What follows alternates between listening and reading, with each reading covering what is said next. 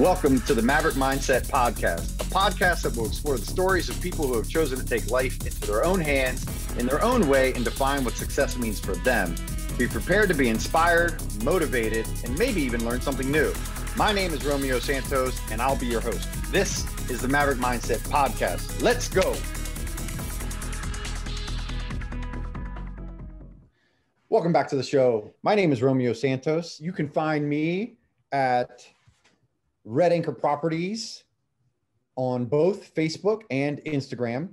I also want to give a special shout out to Boo Dixon for our awesome intro music. Thank you very much, Boo. I am very, very, very excited to introduce all of you to our special guest today, a man that I have known for many years and grown to love. His name is Marcus Bradley Donovan. Marcus is a lifelong hospitality pro who spent 23 years cooking and became a head chef at the ripe young age of 24 years old. After spending 16 years as a head chef, an unforeseen injury caused him to change direction and move into what has now become his second true love, producing podcasts and starring in his own podcast, The District of Misfits Show, formerly known as DC as Fuck. And welcome, Marcus Bradley Donovan. How are you, brother? It's been a while, man. Good. I'm always good, man. It's good to see you again. It's been a long time. It's been a long time, man. It's been a wild ride.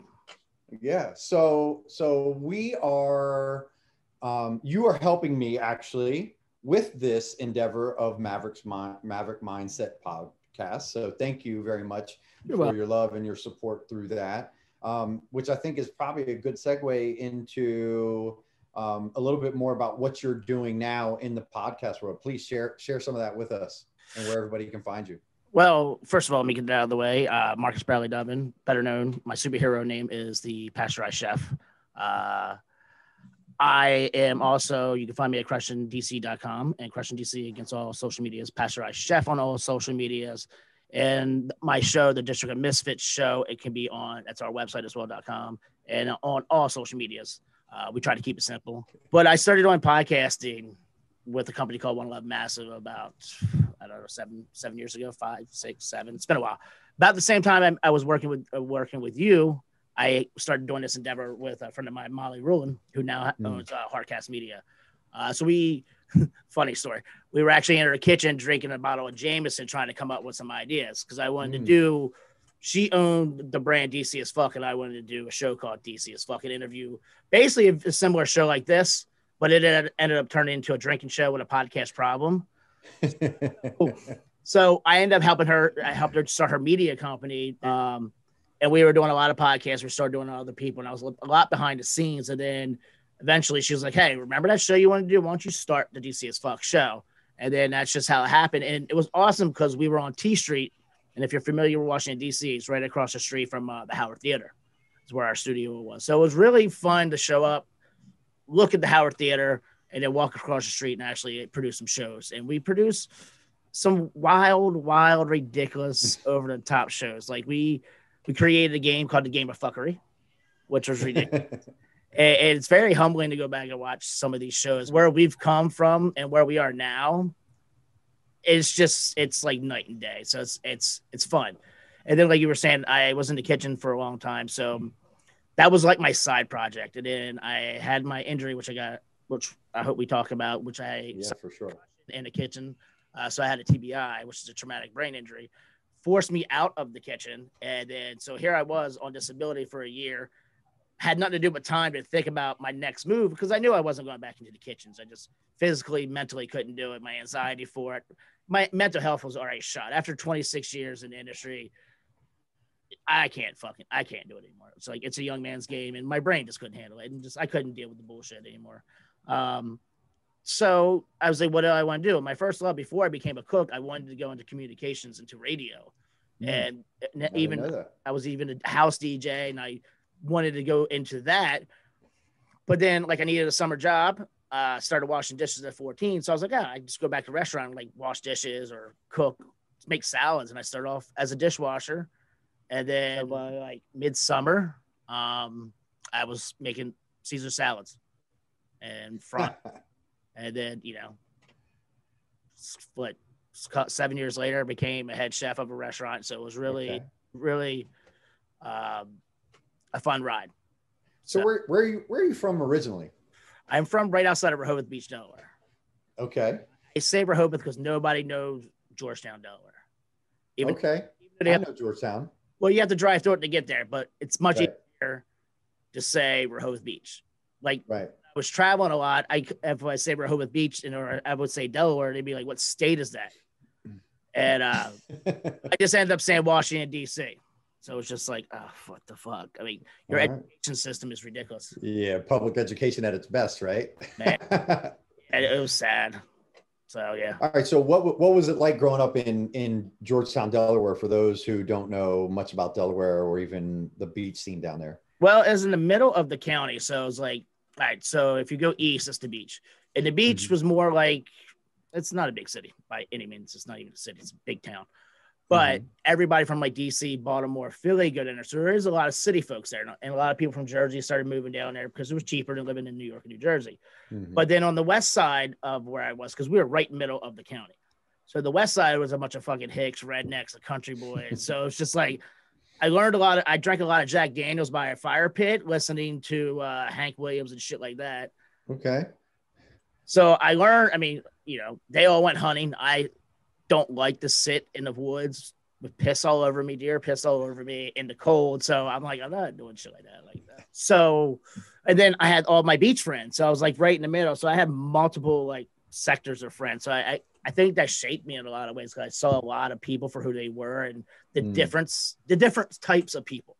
So then once I found my niche in the beach area, it just kind of became a thing. And from there, I wanted bigger beaches. So then I moved to Ocean City, and then so on. And then I just started traveling. I had a girlfriend and she went to school in North Carolina. So I was like, fuck it. I want to get out of Delaware. I'm 18 at the time. So moved to North Carolina. She went to school at Elon. So if you're familiar with that, it's in between Greensboro and Raleigh. So we were able to go party. We were college kids. I wasn't. I went to college for a year and a half and realized I hated it. And I enjoyed cooking because at the time I was cooking. So I was like, well, I can eat, work, and travel because everybody always has to eat. So I always know I have a job in that industry. And I enjoyed it. I was really good at it. So then I was living there, but it was in the middle of fucking nowhere. Like it just kind of sucked. And I found myself back in with a bunch of like country people. And I'm like, I don't like this. So I was going to go to Myrtle Beach, but I made a stop in Wilmington, North Carolina first. And it was just like a big Rehoboth. And I just fell in love with it. Spent a couple of years there. And I ended up moving back to DC after Wilmington, and, just kept traveling. I went to New Orleans. I went back to Wilmington. So I've been up and down the East Coast. I really go and live anywhere else besides the East Coast and the South. Okay. And you were chefing in all these areas? All the way through. That's how I ate, They don't pay line cooks much. So my to-go boxes were very heavy. Right. Family meal. All right. So was Wilmington your favorite place out of all those places, or do you have another favorite? No, New Orleans by far. New Orleans. Okay. I try to go back at least once a year. I still have a few friends that I do. I have my routines. I go down there to see my friend Tara, who was a cook with me in New Orleans. We worked for Susan Spicer, who's a pretty renowned female, or I shouldn't say female chef, one of the top chefs in the world. 1991, I think she was the best new chef in the world. So, and she's actually her character. If you've ever seen the show Treme, the female chef they have there, the blonde, that is supposed to be Susan Spicer. So, oh, interesting. I did not know that. I was 22 in New Orleans, so that was got it. My worries was 22 in New Orleans. You were probably getting in lots of trouble. Ooh. The worst was my laundromat was a bar, so we would go. There's a place called Igor's, a place called Checkpoint Charlie's. Igor's was on St. Charles Street, which turns into Bourbon Street. We would walk like 5 blocks to get there, our clothes, and trash bags and shit. Get there, start a laundry with all good intentions. Go play some pool, start drinking some booze. 3 hours later, we're hammered, so we don't fold our clothes. So we just put them back in the bag and walk. It's like drunk Santa Claus walking back to like where we. It was a lot of ridiculous times in New Orleans. Like it was good. Okay. Yeah. Really fun. All right. Did you learn to speak any Creole? I did. Creole and Cajun is the only second language I really had besides Spanglish. Okay. I actually got to use it in Ocean City, Maryland, when I owned a restaurant.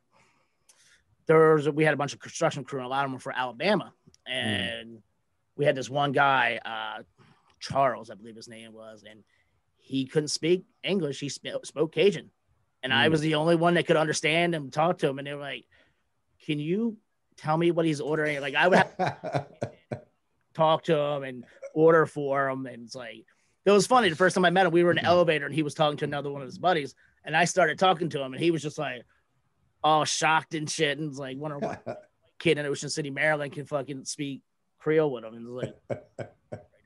So for those who don't know what the hell Creole is, explain what that kind of sounds like, or what that mix is. It's almost like Irish Gaelic English. It is really jumbled mouth. They stretch the words out and throw some other accents into it, and like some of their lingo. Like one thing is like when every culture or every region has their different things. Just twist it, and it's just the words just drawn out and it's jumbled. It honestly sounds like they're talking with stuff in their mouth. So it's just like you gotta hear through the dialect, and So now how did you, like, what did your parents do? How did you get into food and beverage? All right. So my mother ran hotels. Okay. She did that. So she was well connected. That's not actually how I got in. That's kind of like when I got in, her and I kind of had a connection after that. Okay. My father was a banker. And I read a book by J.W. Marriott. I forget the name of the book. And I just remember him talking about how he started with a 13-seat restaurant. And I'm like, fuck, this dude's intelligent. I love everything he was talking about. I wanted to go into it. So I wanted to work for a hotel. And my father bankrolled somebody, and not through him, but through the bank in Ocean City. It was the Fenwick Inn Hotel. It was called Jordan's Rooftop. Yeah. Okay. He helped start Al, who was a black business owner, but nobody back in the 80s would give him a loan, So, but my father, he's like, fuck it. Yeah. You're a good man. You're good. I mean, he saw him for what he was. He didn't see him for what, that bullshit back then was. And dealing with money, like me and my father talk about, like when my father was a banker, he never talked about it. But now that he's retired, he's kind of like letting loose a little bit. So he's like, he's talking about the regulations and what the bank people tell him to do. And he never really followed the rules. He's the man who trained me. So it's like, so when I wanted to go back to what your question, when I wanted to go into the industry, he talked to Al brought me in. And my thought was I was going to wash dishes and then get into the hotel, work at the front desk, and kind of get my way into management eventually in 5 years. But the cooking bug hit me, and I was like, I don't want to get out. This is what I want. Well, I mean, obviously you and I have that in common because we met in hospitality, and I think we talk about this all the time, that like hospitality is amazing for so many reasons. And at the same time, it's a young man's game, right? But it's like, when I talk to people about hospitality, it's like, hospitality it's almost like a drug, right? Like it pulls you in with all these amazing things, but then if you're in it a little too long, you can almost start to feel strung out, right? That's how I was at the end. Like for the last year or two, I tough was shit. And like, I was not a good cook. I wasn't a good manager. I didn't want to be there. I didn't want to work 19 hours a day, 15 hours a day. Like, and I realized my back hurt, my feet hurt. And I was making great money, but I was sleeping or passed out the time that I didn't have the work, and it was miserable. And it wasn't a good way to live. Yeah. And you were always at the family events, and you always had Saturday and Sunday off too, right? Yeah. Awesome. Yeah. Yeah. That's sarcasm, listeners, for those of you who didn't pick up on that. I'm a go with that and say that was an awesome excuse for so many years that I used. Now, when I say my family, I don't mean my parents or my brother, of course, his nephew. I mean the rest of the fucking family, because I don't like all of them. Okay. Put sticker on my coffee, so I just say my Jaeger, which. Ugh. Yeah. Well, I think now more than ever, you're starting to see more and more people kind of have the epiphany that I had, 6-7 years ago, that you've, had within the last few years.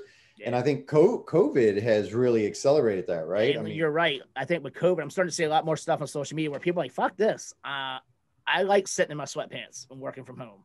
Like, I had more time with my dog. Why am I working 5-6 days a week? I'm going to do a 4-day week. And so, like, I think that mindset is correct. Yeah. It's good. Yeah, for sure. Definitely good to see. Yeah. I think there probably needs to be a lot of reform in that industry. That badge of honor for managers and chefs to work 80 hours a week is not really a badge of honor. It's just it's a toll on your health. And with all that said, I think you and I would agree that hospitality has helped to form the people that we are quite a bit, right? Yeah. Being able to meet people from so many different walks of life, not only that you're working with, but those that you're serving and hosting. I find personally that my time in hospitality prepared me for business life in a way that I never realized, and just the way that I'm prepared to talk to anybody from any setting at any time, no matter what they are, a dishwasher person that makes, minimum wage, or if they are a multimillionaire that's a CEO of multiple companies. Doesn't matter. I can talk to any of them. Yeah. I mean, it's same with me. Like, I could clean up very well and I could dress down very well. So like, I worked for Michael Jordan. I was like, not his personal cook, but like I was one of the ones that cooked in his room when he was playing poker and stuff like that. So I heard we had to sign waivers. So I'm sure. And it was through his divorce. So, oh boy. So we had like news media and shit around all the time. So we had to sign stuff. But I heard some incredible, like, ruthless shit from that guy. I had to talk to these people. And, working for the Redskins, I talked to a ton of football players and, the general manager of the team. Like, so I was around it, but it was the restaurant industry that kind of prepared me for that. Because as a chef, you go to tables and you talk. And I worked on a lot of high-end places, so I was talking to high-end people. Mm-hmm. And then, I didn't like public speaking, but now, but I had a staff of like 30 that I had to talk to when I was like 27, 26. And I had to like get over those fears. Now I get on a podcast and I talk to thousands of people and I'm like, yeah, I don't have anything to say. I'm just going to start talking, so it's because of the restaurant industry that kind of beat it in my head. But you're right with the badge of honor thing. Yeah. Like that was like, I fed off that. Like you were saying, it was a drug. Like I fed off, like I can outwork anybody. I am better than anybody. But it has the same mindset from other chefs that I hated because it was like cutthroat and it wasn't fun anymore. And it just kind of sucked. Like I remember when I saw you were like, I'm done. I'm burnt. I can't do this anymore. And I'm like, come on, Remy, you're awesome at your job. Don't leave us. Because I was selfish and didn't want you to leave. But two, I didn't think that could happen. Like I couldn't imagine. We had a great team. It was like we had a great team that was getting shot in the foot by the management that we were working for. So I mean, between you, me, Teddy, Maria, and we had a solid team. Unfortunately, the Lowe's company fucked us over. All right. That's my one. Yeah. So, well, I think the issue there was that we all had maverick mindsets, right? Like we're a little bit different. We like to do things our own way. We know we have instincts on how things should be or could be done. And taking us and placing us into a corporate setting with amateur was a ticking time bomb waiting to happen. Yeah. That wasn't going to be good. That was not going to end well regardless. And it didn't end well. Yeah. Yeah. I mean, Teddy, who was one of my mentors, Teddy Folkman, I just saw it was soul crushing for him. I saw Maria, who's as stubborn as they come, not jumping off the ship. Right. It just got to the point where I was just like, once we got a new general manager of the hotel, I was just like, this is going to be even more corporate. I'm like, I'm just going to jump now. Like, I didn't want to get fired, honestly, because I knew I was going to get fired if I stayed, because I talked back to the guy. I mean, I didn't talk like fuck you, but I was just like, right. I'm not wearing a hat, dude. Like, I'm not around food. I'm expediting. I'm not doing shit around food. I'm not even touching food. I'm not wearing a hat. And yeah, so it was, I saw the writing on the wall and I'm like, I'm out, guys. Enjoy. I'm sure that had you in J Pal's office quite a bit. I was in her office fucking all the time. It was funny. Yeah, that was funny. Me and Maria were always in. It's funny because you see an HR person who, when you see her out, is like so polite and I'm sure you saw the same thing. You get her behind like the door when the door shuts. She's like, man, fuck this place. And like, but again, she's a maverick. So she's, she does big. I mean, she's doing good shit. Like she's working for some big people. She's back in DC. Like, so like, but it was good to work with people like that. And people like that motivates you. And like telling you before, a couple of weeks back, like I still use some of the acronyms you gave us and some of the like techniques, like the 7 Ps and all those things, and use that for the past 5 years in kitchens. Like, but yeah, fun time. 7 Ps. So everybody listening, the 7 Ps is actually not something I can take credit for. There's an old friend of mine that said this to me at one point. Jennifer Woodhouse, actually. So if you're listening out there, Jennifer, credit to you. And the 7 Ps stand for proper prior planning prevents piss poor performance. And it just resonated, right? I was like, yes, that makes perfect sense. That makes perfect sense. But, you know, it goes to all sorts of things, right? You know, failing to plan is planning to fail, right? You know, whatever it is, if you don't have some sort of a plan in place, while you can be a maverick and you can go out and do your own thing and be very entrepreneurial, there's got to be some sort of a plan, some sort of a system in place. So, you know, you obviously found success in hospitality and you became a chef. Like, who are some of the people that were your models that you followed? In the restaurant industry?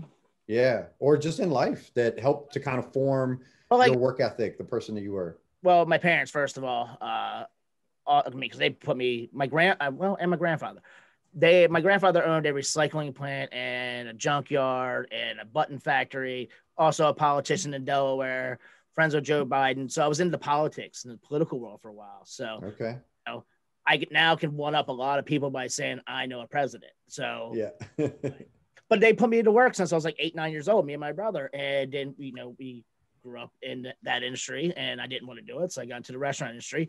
And then as a young cook, I read Kitchen Confidential, you know, Anthony Bourdain. I mean, I read it when it first came out. Then I eventually got to meet the guy, which it was here in DC, and I didn't have my sleeve, all my tattoos on my arm yet. I had a bunch of burns on my arm, and he's signing my book, and he looks at my arm, he grabs my arm, and he's like, "You a line cook?" I'm like, "Yeah." He's like, "Hold off," because there's a bunch of soccer moms and shit, and it was me and my buddy, and you know, it was our day off, and afterwards, he they had coffee there. We sat and talked for like 15 minutes, and then he went on his train, and I was like, that was fucking cool. You know, I got to see that. Yeah. That kind of inspired me to do more, and then just work harder like that, you know? Yeah. What an awesome dude. And I mean, you know, going back to the drain that this business will have on you, right? I mean, what an incredible life that was, you know, snuffed out too soon by his own doing. I mean, he had made it, right? Like in our eyes, like he had made it. He had a show. He was everywhere. I mean, he became a household name. I was devastated to the point where I was like, fuck, him? Anthony Bourdain? Yeah. You know, so it was like you said, for me, it was a refresher about how fucked up this industry was. And when that happened, I was already in that mindset where like, I don't want to do this anymore. Yeah. You know, and then a couple of months later, I had my injury. So I was like, bye, I'm out. How did you find yourself from what sounds like maybe a larger, yet a mom and pop in Delaware? You kind of travel around to all these different places, continue to work. And then you ended up coming back and working for some pretty cool places in DC, right? Tell us about some of those places. Well, when I had a restaurant in Ocean City, Maryland, and you know, we could have kept going. What was the name of that again? The Skyline Bar and Grill. Okay. We had that for 2 seasons. The winter was brutal. And it was it was like 2012. So like time sucked. So nobody had money. Nobody was really going on vacation. And we could have survived another 2 years for what we had. And if it was 2 good years, we could have made it longer. But we were just like, I'd rather throw in the towel now, cut my losses, take the L. Let's move back to DC. Let's work for some people. Because I had job offers, you know, from some friends who were opening restaurants. and one of them was on A Street Northeast. It was a Mexican restaurant. So after I shut down the restaurant, I was like, I'm just going to do me right now. I'm broke and I'm not rock bottom, but I'm pretty close because everything I had was in the restaurant. So, I was kind of devastated a little bit. Like I never lost in the restaurant industry. I was always successful. And then I finally I got humbled. Like I thought I knew 90% of the business. I realized I knew maybe 45% of the business. So I basically, with the money I spent, I'm like, I just set myself to college about the restaurant industry and about life. And so I had to change my mindset. It was either like be to show off and hard ass and just, I had to accept that I lost. So I was like, I can either be miserable and stay here at the bottom, or I can get back on that fucking horse and change my life and do what's best for me. And all right, that was a chapter in my life. Now it's time to start another one. So coming back to DC, I had to change my mindset. I realized that I didn't want to be stuck in one restaurant. So I worked for multiple people. I came back. That's when I met Teddy Folkman, who had Granville Moore's, which was very successful. I started with Eric Bruner Yang with Toki Underground. Yeah. And there's a couple other guys around who, our household names like those two, but we're really good chefs. So but I didn't really have a schedule anywhere. So I had one set schedule with Saturday and Sunday brunch. But then when people called out of work, these restaurants would call me and be like, hey, can you work? And so I was filling in my shifts, and I worked multiple different restaurants, multiple different menus, multiple different staffs. So I was having a great time, and it's because I had no responsibilities. I've had responsibilities in the industry for the past 10 years. It was great. I was I'm cooking all this good food. I'm learning. I was learning again because I felt like I got to the point where I stopped learning because I was my own teacher at the point. And it just kind of sucked. I was kind of burnt. So coming back, it kind of got my juices flowing again. And then, I started getting, the jobs again. And that's when I ended up going down to Annapolis after Teddy saw me. Teddy fell in love with my work ethic, put me on as a sous chef at Granville Moore's, and then sent me to Annapolis to be the executive sous chef of the hotel because he wasn't always going to be there. So he trusted me. So, and then after that, after I left there, I ended up coming back and going and working for Jose Andres at the MGM Casino, which was fun. But again, it was that corporate setting where you had the MGM and then you had Jose. So you had two clashing. I had two sets.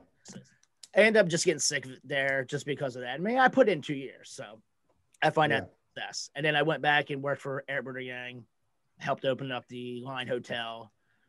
It just wasn't my cup of tea, And see, I think before my failure or my new chapter, I would put 2 years in no matter what, no matter how bad it was for me. Or how just mental health wise it wasn't good, but I realized this isn't a good fit for me. I got to bounce. Yeah. And then I end up down to the Oval Room working for a Shook who owns multiple restaurants. Quite the restaurateur. Yes, he is very hard to work for. He had a great chef in Brian Moscatelli, actually, who was from Aspen, from New Jersey. So he's one of the best chefs I ever worked for. But not really a good person. So it's just kind of he was, but we just didn't click. Okay. Then, and that was a great place because, I walk out of the restaurant and I see the White House. And I don't care how long I've lived here, but when you see the White House, no matter who's in there, or you see the Capitol, it's just still nostalgia. It's and it makes me realize how cool it is to live in this city because you see it. Yeah. But and then at the Oval Room is where I suffered my injury, and it's, that was it. That's when I finished. That was it. Take us back a little bit. Thank you for taking us through that journey. But take us back a little bit when you had to shutter that restaurant. I've experienced that as well. What do you think caused that restaurant to fail? We were not prepared. We were overwhelmed. At the time, before I was running 3 restaurants as the executive chef. I was their corporate chef in Rehoboth. It was Rehoboth, Lewis, and Milton. It's a place called Irish Eyes. And when I came in there, they were a frozen food kind of place. Everything was out of the freezer. I did things from scratch. I bought a baker, and so I changed their whole culture for a little bit. I was there for 5 years. Yeah, I was there for 5 years. Changed the culture. Got beforehand and I could tell I was doing well because when I first started, my applications were garbage. By the end, I had culinary students coming by, other cooks in town. So I took that as I patted myself on the back, like I'm doing something. Yeah. And, you know, in Lewis, we were doing $30,000 days, you know, and it was just like, and then we had Rehoboth making another 9 to 10. And then we had Milton making 5 and 6. So it was like, all right, I can run a restaurant. It was one of those things like this, you know, I enjoyed my time here. My run is done. I'm going to leave. So the crash happened right at the same time that I was making these moves. So we opened up the restaurant in a bad time. I thought I knew more than I did. We took over an 11,000 square foot restaurant. Whoa. Exactly. I should have done a fucking 20-seat restaurant. But we had a banquet room, and it was a funny story. It was my first restaurant job. It was Jordan's Rooftop on top of it. And so I was like, oh shit, I'm buying my first restaurant that I worked in. And, you know, it was just really difficult. We remodeled, we put like $250,000 in and pumped the place up, and just we were always behind the 8 ball, I felt like constantly. So we could just never get out, and we'd have a great week. And then this happened. And we had a bar manager steal like 10 grand from us. It was just like, and it was a personal friend of my business partners. So I didn't pay it no mind. And then like, we're looking through the numbers, like, what the fuck?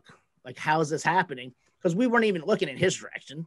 We were looking at each other. We were looking at everybody else. And then, so after that, it was just, you know, it was an uphill battle. And then, like I said, we could have kept going for another couple of years, but then we were just like, eh. And it hurt because, like I said, admitting failure sucks. And we didn't want to do it, but like, I didn't want to put any more money into it. And, you know, there was a lot of nights that I did not sleep for 2 years. There was a lot of nights where I cried a lot. There was a lot of nights where I was sleeping on a bed on the floor because I had to sell shit to pay rent. And here people, I mean, I own a restaurant, but yet I'm eating fucking ramen noodles. So it was humbling. It hurt, but it had to be done. I had to rip the Band-Aid off. So what do you think you learned most out of that experience? I don't know everything, and you need a great team around you to be successful. Because before I thought I could do everything, and I didn't need anybody else. You know, I could train people. I could do this. I can do that. And then I realized, no, you can't. You can't. You don't know everything. You can't do everything. There's only 24 hours in a day. You need good people around you, people you trust. That's the only way you can move and be successful moving forward. That's a huge aha though, right? Like a lot of people don't get to that. Yeah, that was a huge aha. I mean, at 33, learning that, you know, because I thought it was hot shit opening a restaurant and thought I knew it, like I said, everything. But like, yeah, that was my aha moment. And that's when I realized I have $0 in my bank account. I'm going to move to DC, live in a construction site because that's the only place I could afford, and make something for myself. And so I had to start from the bottom, you know, scraping. Yeah. You know, I had 2 bags in my name. You know, sometimes it takes that getting knocked off the horse, right? I know there's been a couple times I've been kicked off, not even knocked off, kicked off my horse. You know, exactly.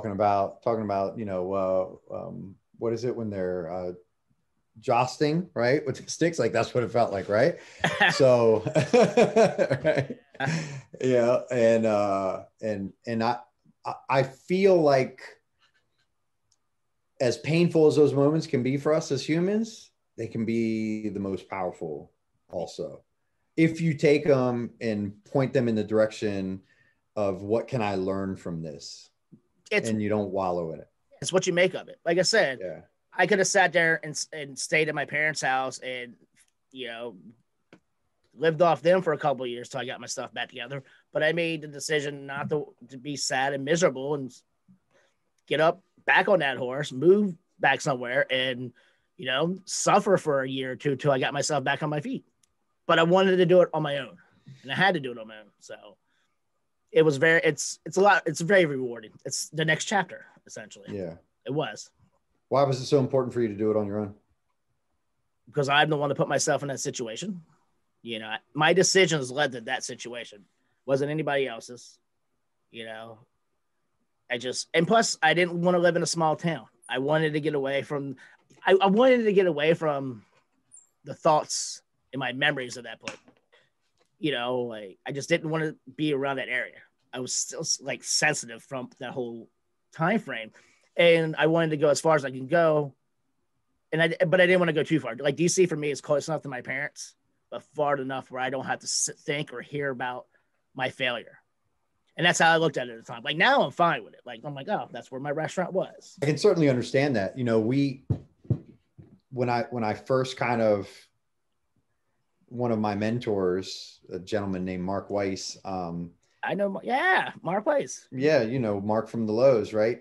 He saw something in me before I saw something in me. Right. Yeah. You know, and he gave me a lot of opportunities, and he gave me enough rope to do what I needed to without completely hanging myself. Mm-hmm. And I respected him and loved him so much for that, and still do, right? Still do. And he had this restaurant, beautiful restaurant concept, probably just a really bad name, but anyways, called a Gwen, spelled again with 2 N's, right? It's a Gaelic term. And if you look up the Gaelic term, it's like inside us, come with us. So it's all kind of like weird, right? But yeah, he's a New Zealand guy and New York guy, and it's just very, very smart guy. So I met him in Rockville. I was bartending at a place called Timpano Italian Chop House, right? And I was in the thick of just living my best, my best undisciplined, you know, ridiculous nonsense life as a bartender at Timpano's, right? You know, up till 4 a.m. doing all sorts of nonsense with friends and, you know, sleeping until 10 and still being young enough that I would have to go out for a 3-mile run to sweat it all out so I could do it all over again the next day, right? And he finds me and he takes me into to his restaurant, ends up making me a GM over time, like a short period of time. That restaurant fails. That wasn't so painful. But then, you know, we come back down to DC where he had his first restaurant. I end up taking over as a managing partner.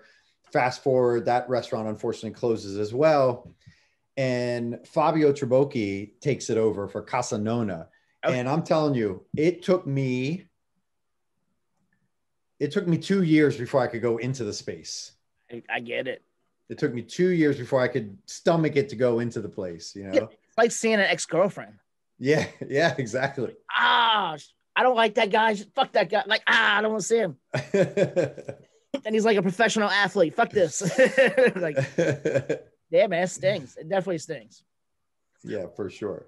I think it's a learning moment as well. It's like you're getting over that hump. I'm like, lesson learned type thing. Yeah. But no, you're right. It fucking stings. Yeah, it stings. But, you know, the pushing through and the persevering, right? Like I keep hearing that message in your story of, you know, it hasn't been perfect, right? And that's really what this podcast is about. It's not about, this podcast is not meant to celebrate people that have reached the pinnacle of everything that they're doing, like so many other podcasts are out there, which are great podcasts, wonderful podcasts out there. You know, for me, the idea of this podcast is exactly this type of conversation. Like, tell me about the things that kicked you in the face that you were able to rebound from and continue to push forward and find a way to be happy in yourself, which brings us to where you are now, right? So you finally are like, I've had it with restaurants, and then you have this injury that kind of like puts the stamp on it, like, yep, you're done, brother. And you've already been doing this other your passion project of yours in podcasts. So now walk us through that. What's going on there besides the initial point that you told us? Like, you've now got your own podcast. You've got a company now that you're working in and starting and owning that you're producing podcasts like mine. Walk us through all this and how you got to here. Well, me and Molly, you know, she went her way. You know, I mean, it wasn't my company, so she did her thing. She was going big. Yeah. And I loved it. I loved the direction she was going in. So, like, when I on my break on disability, I was watching her journey, you know, and we were doing the podcast prior, and I was just a shit show. Like, we didn't realize how bad my brain injury was. And, you know, I almost got fired by my 2 best friends, you know, like they were done with me. But then we realized my injury was really serious. So we took about 7-8 months off, you know, took everything in, you know, got my shit back together, you know, got my mental health where it needed to be. Still not with the injury back to where I want to be. But we were able, you know, we started buying our own equipment because we didn't want to like rent a studio. We didn't want to like have someone else do it for us. So hold on. Let's pause it. So how exactly did the injury happen? I was closing out my shift. I was scrubbing the station down, and these there was 3 levels of pots. Now, in the old room, we had these like cast iron pots. So they were small. I got hit by like the little saucepans, but they're like 5 pounds each. So I had 3 of them hit me. I had 2 hit me right here, and then like 1 hit me like on the neck and the back of my head. So, you know, my teeth locked up. I got this instant headache. I got angry. I didn't black out. So I was like, you know, I just got hit in the head. And go back to what we were saying about like pushing through and, you know, it's like I can do anything. I was like, you know what? Let me fill out a workers' comp. Not even a workers' comp. Let me just fill out an injury report just in case. And then, you know, I was like, I'm fine. And my friend Val, who actually is part of the Misfit show and our producer, was like, she dealt with a lot of like injuries to the brain or like developing brains, like with little kids. And she started saying some of my symptoms. I'm like, no, I'm just hungover. I'm just this or I'm just that. I'm just tired. But then like I started getting sick, like throwing up and just like crazy migraines. And just like it got to the point where I was like, fuck it, I have to go to the hospital. And that's where I knew that was the end, because they were like, why? Come to work. Like, you're okay. Nothing's wrong with you. I'm like, my head hurts. Like, this is not right. So yeah, it ended up being, you know, they gave me like 4 days off, the hospital did, from work. And when I got back, they were just dicks about it. And I'm like, dude, I haven't. And here's the thing about brain injuries. It's an invisible injury. You can't see it. So therefore people don't think there's anything there. Like, you know, and that's the unfortunate thing about a concussion or the brain injuries. Like, you yourself don't even see it sometimes. And you try to do, like in the beginning, I tried to do my life the way I always did, run 100 miles an hour, like work. I couldn't do it anymore. Like, it just shut me down. So did they diagnose you with anything specific? What did they end up saying happened to you? Post-concussion syndrome. Okay. Post-migraine syndrome. I got whiplash. I had chronic migraines. My eyes started fucking up. So my right eye, I forget the like technical term for it, but when I went to this highly respected eye doctor, ophthalmologist, whatever the hell they're called. I did all these doctor terms, and now I learned so much about doctors, but I don't know all the terms. He was like, that's not your eye messing up. That's your brain going to your eye. So like my eye was taking in the stuff or what I was seeing, but my brain was interpreting it like this. Like, oh, wow. Vision was going like this and like that. So like, so I had to do, I mean, I was going to physical therapy, OT, vision therapy, speech therapy, mood behavioral therapy. I was literally in the hospital Monday through Friday. Wow. From like 9 in the morning to like 1. Multiple therapies for 8 months. Nonstop. Wow. So that was my work. That became my job, was getting healthy. Yeah. And, you know, I come home from vision or physical therapy and have vertigo for like 5 hours or 2 days. You know, it was really tough. And like, I still have a lot of those symptoms, but from those therapies, I know how to control them now. So like, if I start feeling something, I know my limitations now, what I can do and what I can't do. Okay. You know, I know I can't work more than 2 days in a row, you know, because like I still try to help out in restaurants, but I can't work in kitchens with the bright lights. There's just things I can't I'm not allowed to ride a bike. I'm not allowed to drive a car. I'm not allowed to fly in a plane. Wow. So, fly in a plane or fly a plane? No, well, I definitely can't fly a plane, but fly in a plane because of the pressure. Really? Yeah. So, I mean, now I might try it, like a short trip, but like during that, and like, but my doctor's like, you don't drive. It's overstimulating. So like one of my therapists, think about this. You know how you have your cell phone, you know, the more apps you have open, the slower the phone is. That's how my brain is. So the more things like driving the car, looking, driving, radio, turn signal, all that overstimulates. I get hot. I get motion sickness and all that, you know, so it's a bad situation to be in. And I mean, I blacked out driving, meaning like I lost hours of time. Like I was driving to a doctor's appointment.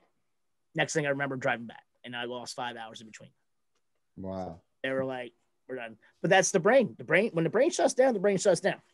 You're done, you know? So, wow. Yeah. So I've had to overcome that chapter of my life as well. So, you know, and that's the thing with restaurants. You know how you have that second one and third one, you just keep going. Sure. When you have a head injury, you cannot you don't have a second wind anymore. You have your 4 to 6 hours and that's it. So like when I was going out, like, so if I had an appointment, I had to put in an hour to go wherever I had to go, 2 hours to do it, and then an hour to get home. So I had to put that in my schedule, like my travel.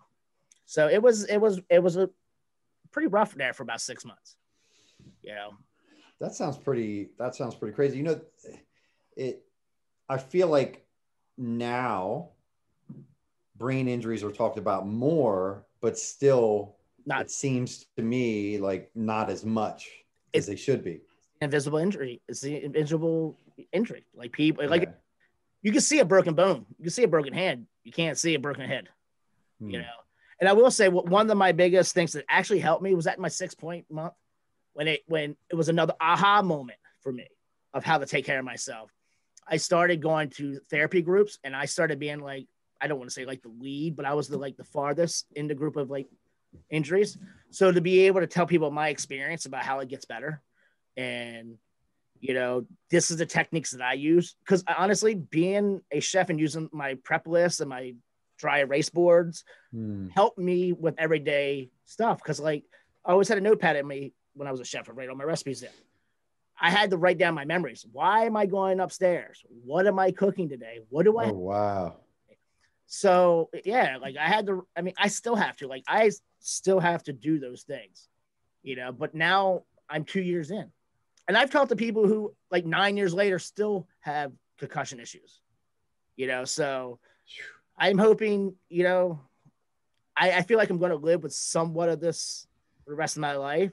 Yeah. It's about me managing it now, you know, and that's part of like when the restaurant shut down in Ocean City, what was I going to do? You know, so you have to change with, you know, I hate to say the new normal, but that was the phrase we used before the quarantine in like our therapies. This is your new normal. You're no longer the chef who can work 50 hours a week. You're Marcus, who needs to take care of his mental health and health. So, but once, like I said, I had a whole year and a half to think about my next move. So. All right. Wow. Thanks for sharing all that with us. Yeah. That sounds scary. I mean, who would think that, you know, granted, I'm sure 5 pounds, you get hit in the head with 5 pounds, but who would think a few pots falling off would do this? I'm sure you didn't. And yeah, I didn't. It ended up being 20 pounds, and it just, you know, it just sucks. It sucked, you know, but it made me stop and realize I wasn't happy with where I was going. So I had to start a new chapter, you know? So then, you know, answer your original question. That's when I decided to form back up with Crush and Boo and Valerie Torres and take that District of Misfits to the DC as Fuck show that we created that people love. And we had thousands of followers, you know, and listeners. So it was like, how can I make this into my new passion project, into my new love? And how can I do things? Like, I like being in front of a camera. I like talking. So I'm like, I'm a big fan of like, if you want to create a platform, or if you want to be heard, you have to create your own platform. So I was like, fuck, let's just create a platform. Go to social media. Let's buy some stuff. You know, I knew I was getting a settlement. So I'm like, I can build a studio. I can buy all this equipment and we can do our own thing, because we're already doing it. You know, Boo's a musician. He makes music. He's in the public eye. Val already does what she's doing. She's in the public eye. She knows a ton of people. Between my two business partners, they know everybody in the city, I feel like. So it's like, if we need a guest, one of them knows that person, you know? So I just sat back and kind of like, that goes back to like knowing I couldn't do it all by myself. Yeah. So we all have our jobs, and it's, you know, so we started doing the Misfits, started doing the show again. And then over this summer, we built a brand new studio, we call it like our to-go studio, because we were going to bars and restaurants. Okay. The premise of DC as Fuck show was getting drunk with your friends at a bar and just talk. Because like I was sitting there a couple years back, and you know how you had this great conversation, like, man, I wish I recorded it. So I was like, I'm going to start recording it. And that's what we started. Great idea. Love it. So we started doing it. And now we're like 2 to 3 years into a couple hundred episodes. Wow. Well, over 100 episodes. And like when I talk to people who like I don't expect who watch the show, they're like, you guys are funny as fuck. And it helps that we worked together for so long, and we're just talking shit to each other. So our characters so like seamless. It's like really, you know, we fuck up during the show. Like we mess up this, we mess it up, but we just laugh and just keep moving. Fun. So that just translated in us like wanting to do more things together. Okay. And after, you know, we built the studio, like that was our main focus. And then my good friend again, Molly, who owned DC as Fuck, decided she's going to work off her laptop and move to Costa Rica. And she's like, I want to sell DC. Nice. Yeah. She's like, I want to sell DC as Fuck. And I wasn't even thinking about it. And then like Val was like, should we ask Molly about it? I'm like, I don't know if I really want to do all that. And then we, you know, as a partnership, we had to ask Boo.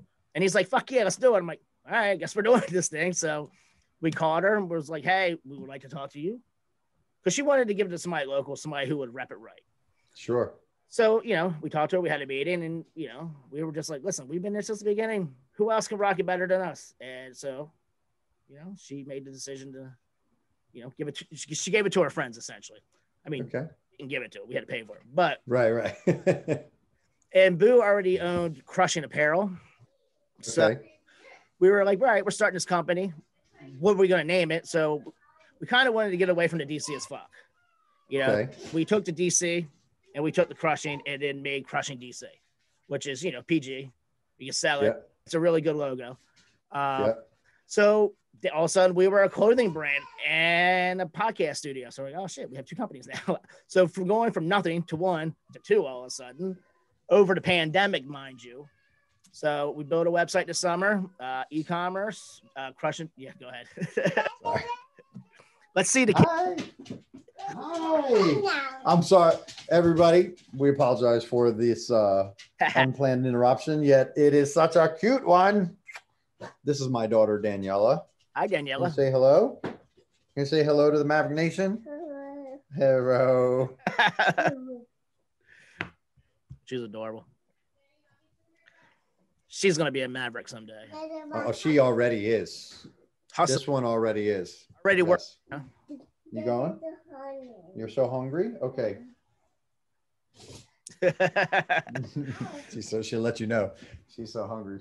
She loves daddy's cooking too. So I took something good out of hospitality, right? All right. So you guys, because I was going to ask you, I'm like, all right, so you had a show. What made you decide that you want to start producing shows as well? And it was basically buying DC as Fuck, and that was already a production company. Well, prior to buying DC as Fuck, our main goal was going to be producing podcasts.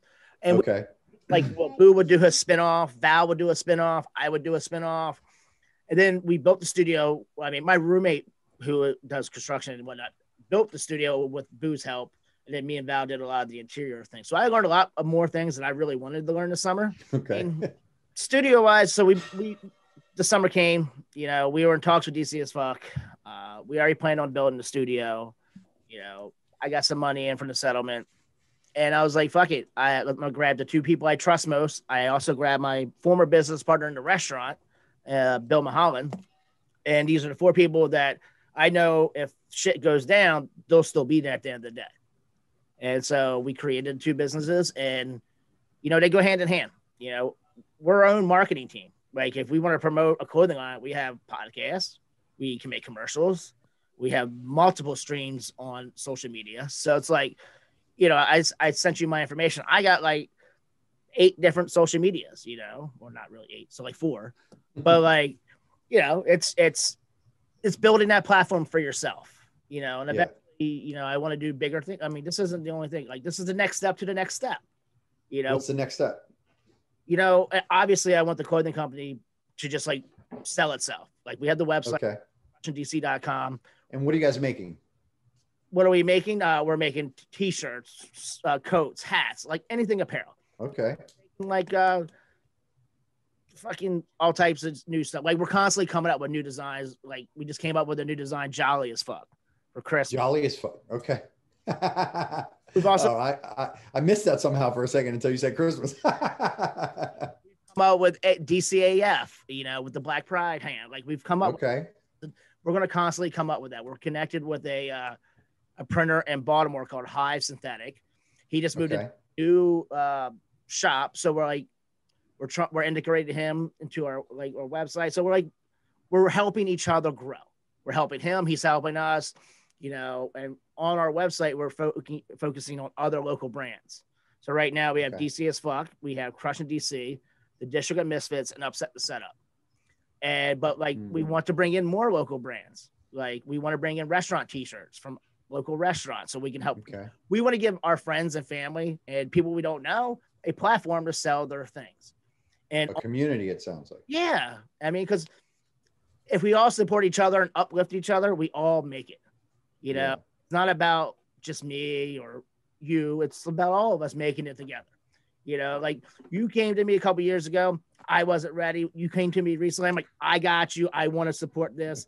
I want to see, either way it was with me or someone else, I want to see you do this.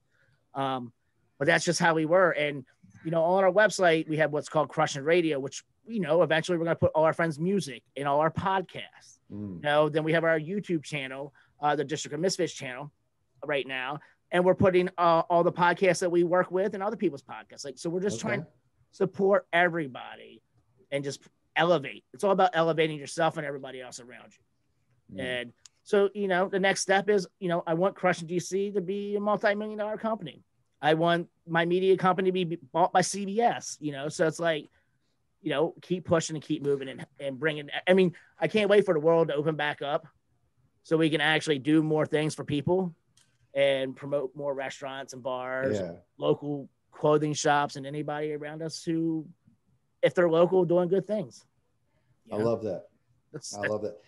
You know what I love about this meeting of this being recorded is that in 5 years, we're going to be able to go back and find out whether or not some of those things have come true, like CBS buying your production company. But yeah, it'd be nice in 5 years. And that's kind of what I think too. Like, man, remember when we were in a shed?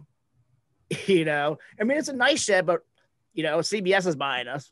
It's a big dude, you know, and it's just stuff like that. Like, it's the whole, like, remember Bill Gates started in the garage type shit, you know? So it's like, you know, it is what you make it, and it's how hard you work. And you know, I'm in the studio shit most of the day and most of the night. Like, I go to bed at 3, 4, 5 o'clock pretty much every night. Not because I'm fucking off, it's because we're doing shit. And then next thing I look up, I'm like, God, I gotta go to bed. Oh, I gotta wake up in a few hours. So it's just like, but it's I'm not stressed. Like, I want to do this. Like, it's fun. Like, for me, this is fun. Like, I get to produce things that I wanted to produce a long time ago. Like, before I went into the restaurant industry, this is the shit I wanted to do. And now I'm doing it. So for me, it's almost like full circle. That's awesome. Right. Where they say, find something that you love to do and you'll never work a day in your life. Yep. And that's what it is. You know, my only stress is because I want to sell more things. I want to produce more things, you know, and like a friend of mine bought something and I can see when people buy something, I can see it. So I saw a friend bought stuff and I'm like, oh, thank you so much for buying this hoodie. She's like, no, you guys make me laugh and smile. I want to support you guys. And that goes from her watching the show. And then, you know, so it's like I said, it all works together. I'm like, oh, thank you. It means a lot. So that's awesome. It's good when, you know, people say that to us, and it's humbling at the same time with the show, I say, because like before we closed down, like we would be out at a bar or something, and somebody like, oh, Val, you're that person on the show. And I'd be like, what? It's my the fuck. I've been on the show longer than she has. but it's nice to have people like just recognize us who don't know us first, but you get used to it. You know? And one thing you got to do is do not look at the YouTube comments. That's all I got to say.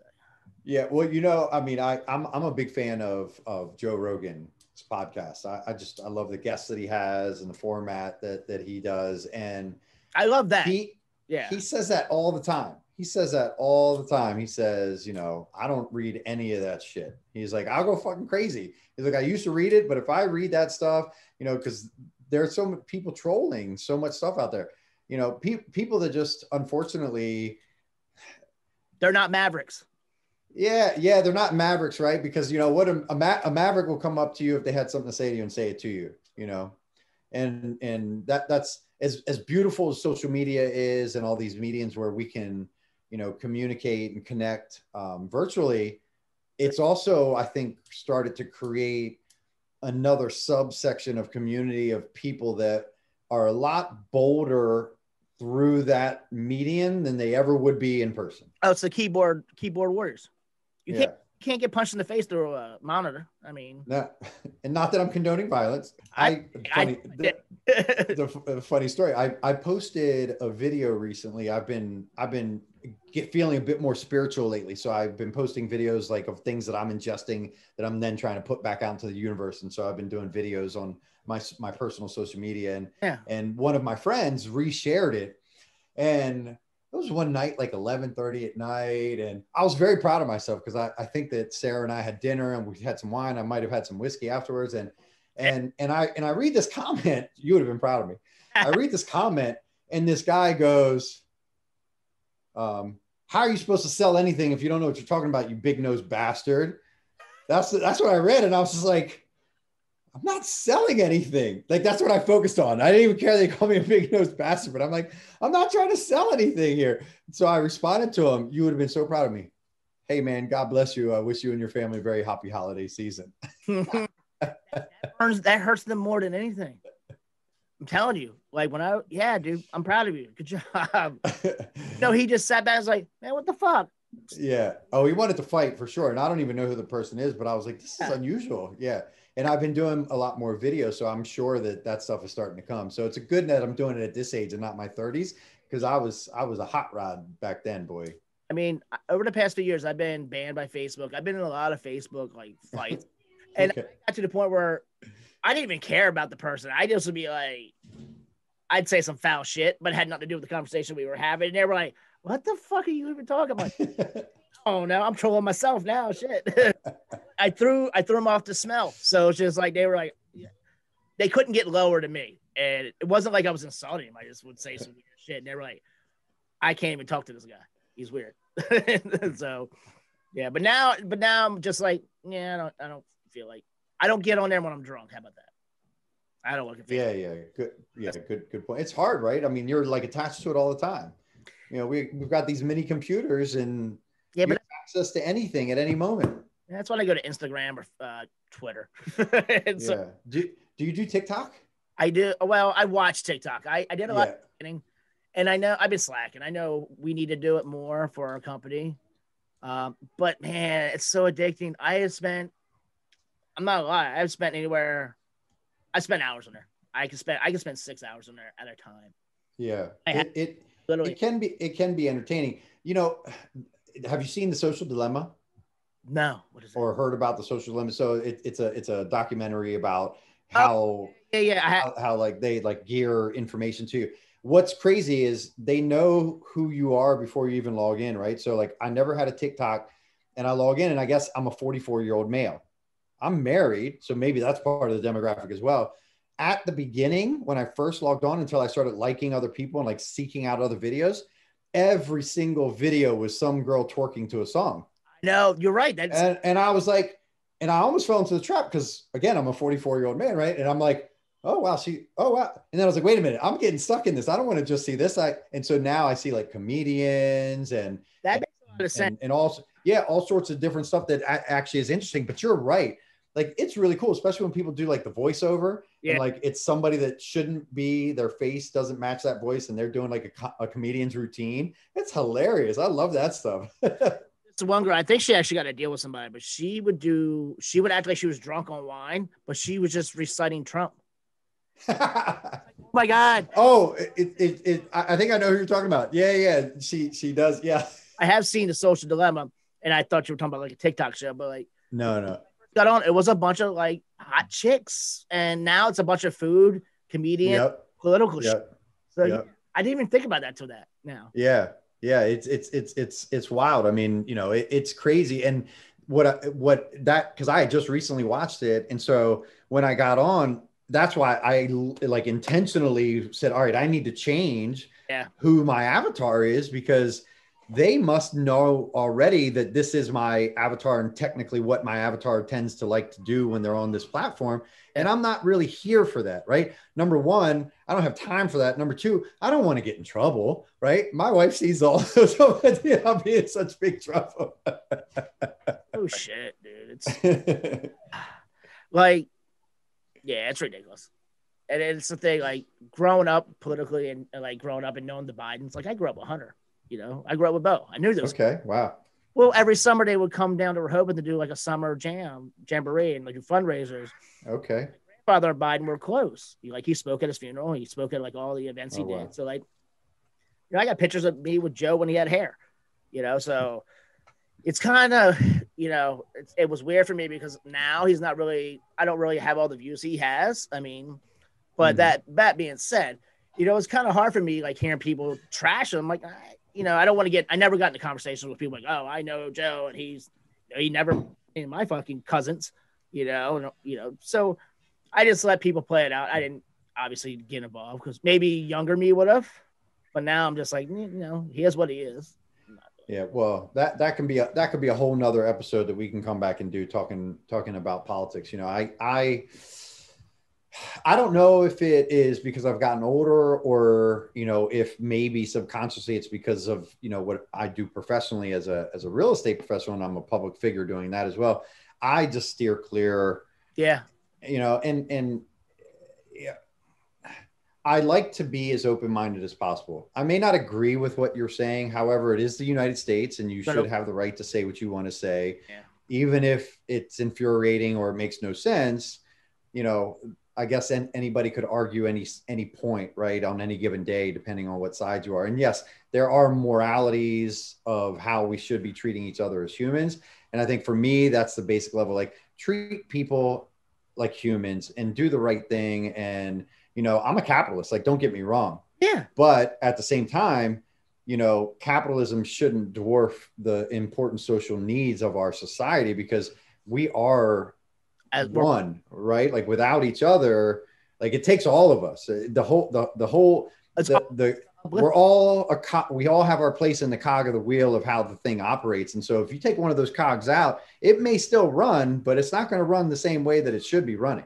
I mean, you said it best. It's about treating people right. And, at the end of the day, I've steered clear of it as well. I mean, we talk about it sometimes on the show, but that's why I have Boo, because I let him do it. But he's well-versed in it. So he knows, I mean, he has what he wants to say, and he says it and says as well. I'm like, I second that a lot of times. He's smarter than me when it comes to that. So I'm like, again, that's me not knowing everything. Like, yeah, that's your lane. Take it. Yeah. But you're right. It's all about uplifting other people. And it's just, man, it is a whole nother show. Like we have other political podcasts for a reason. We have, we have a hip hop show called Grande Lock. They do hip hop. We have a political show called Ain't No New Thing. That's what they talk about, so it's just like, here we're uplifting and positive. Yeah, for sure. For sure. Well, listen, I think we did it, right? I mean, we've been on for quite some time and I think we've had a really fantastic conversation. I appreciate you so very much. You allowed my daughter to come in and interrupt and everything, which was always a pleasant surprise. Hey, kids are the future, man. Kids are the future. You got to teach them. Absolutely. I will say osmosis. Yes. I mean, you asked me earlier about like who my guiding light was. It was my parents because at a young age, they taught me right. Like they taught me right. They didn't kind of like, they let me learn on my own, but at the same time, just be like, their golden rules, treat people fucking right. Don't be a dick. Just don't be a dick. Work hard and don't be a dick. Work hard, don't be a dick. I love it. So yeah. Be a bumper sticker. Yeah, it should be actually. You know what? We'll make one. Speaking of bumper stickers, have you started listening to Matthew McConaughey's new book, Green Lights? See, I don't want to. I know you. Oh man, good things about it, but I'm not a fan of him right now. I'm just sit back. All right. Let the inauguration go through, and then maybe. Look, I mean, if you can put all the other stuff aside, you'll love it. Yeah, it's very good. It's in line of what we're doing here, right? I mean, he found his way on his own way and got there, right? So that was good, though. I mean, fantastic path. His story is very cool. It's a really cool story. You're right. Does he tell it in the book? Oh, yes. He tells a story and not boastfully in any way, shape, or form. I mean, very humbly. It's a good book. Oh, well, he's a very humble person. So I'll take back what I said. Though. Yeah, and he's a very good storyteller. Very, very good storyteller. That line that made him famous, an accident. I mean, it wasn't. Oh, he talks about that specifically, like how that was an ad lib. Yeah, exactly. That's what I meant. Yeah, it wasn't in the script. Nope. Almost nothing that he did was in the script in that movie. Yeah, they did say they just let him show up. Yeah. Go. Yeah. Cool. I mean, guess that's what we're doing. We're just kind of winging. We're just going. That's right. Yeah. That's right. That's the best thing about these podcasts. Anybody can start one and get on and talk, and the public will tell us whether or not. And even if they don't, if you enjoy doing it, you can still do it. I mean, what's the best podcast you like? The ones that are just kind of free lived, and just kind of. If you were to look at my podcast app, you would see, just entertaining podcasts like Slow Burn is super cool. Good, yeah. Yeah, I love the one about Biggie. Like that was awesome. Heard that one. So Slow Burn was really good. That was season 2 was Biggie. And then actually it might've been season 1. I apologize. I do enjoy Joe Rogan. I think he has great guests on there, and it's long. And so I don't know. I enjoy that. Long. So yeah, but I watch his in parts. I don't watch a whole lot of podcasts. I just listen to them because I'm always doing something, at the gym, in the car, wherever I might be going. Mm-hmm. And then I have all sorts of podcasts like, how to apartment syndicate, because I'm obviously, in real estate. So anything real estate related. Bigger Pockets podcast is another great one that talks about, real estate investing and just investing in general. They have Bigger Money is another spinoff there. Tony Robbins podcast, I really like his as well. So I'm kind of all over, but a lot of the stuff that I ingest, like I try to treat my vehicle like a mobile college, right? Like I'm just constantly pouring. I rarely listen to music anymore unless I'm lifting. If I'm lifting, I do need some music so I can stay a little bit more hype. Yeah. But for the most part, I'm not listening. Or if I just am in one of those moods where I get in the car and I just need to kind of jam out, then I'll get in. I feel you. Yeah. Yeah. I mean, that's how I live pretty much all through my day. If I am not concentrating on something that I need to, I'll throw on a podcast and just listen to it. Or I watch a lot of YouTube, so there's a lot of podcasts there. So I'll listen to them there. And sometimes I listen to them falling asleep, listen to them while we're doing shit in the studio. It's background noise, but sometimes I'm like, that's some funny shit, But it's a good way for me to like relax, because I don't watch TV all the time. I don't like watching dumb TV. I'd rather listen to something and learn. Yeah. That's just kind of my thing. And a lot of the podcasts I listen to, that's kind of what I get from them. Good stuff. So remind everybody where they can find you, Marcus. You can find me at the Pasteurized Chef on all social medias, crushingdc.com and crushingdc on all social medias. And also the District of Misfits show.com and on all social medias. All right. Very good. And you can find me on my 2 social medias. I'm old, so I have Facebook and Instagram. That's it. At Red Anchor Properties is where you can find me.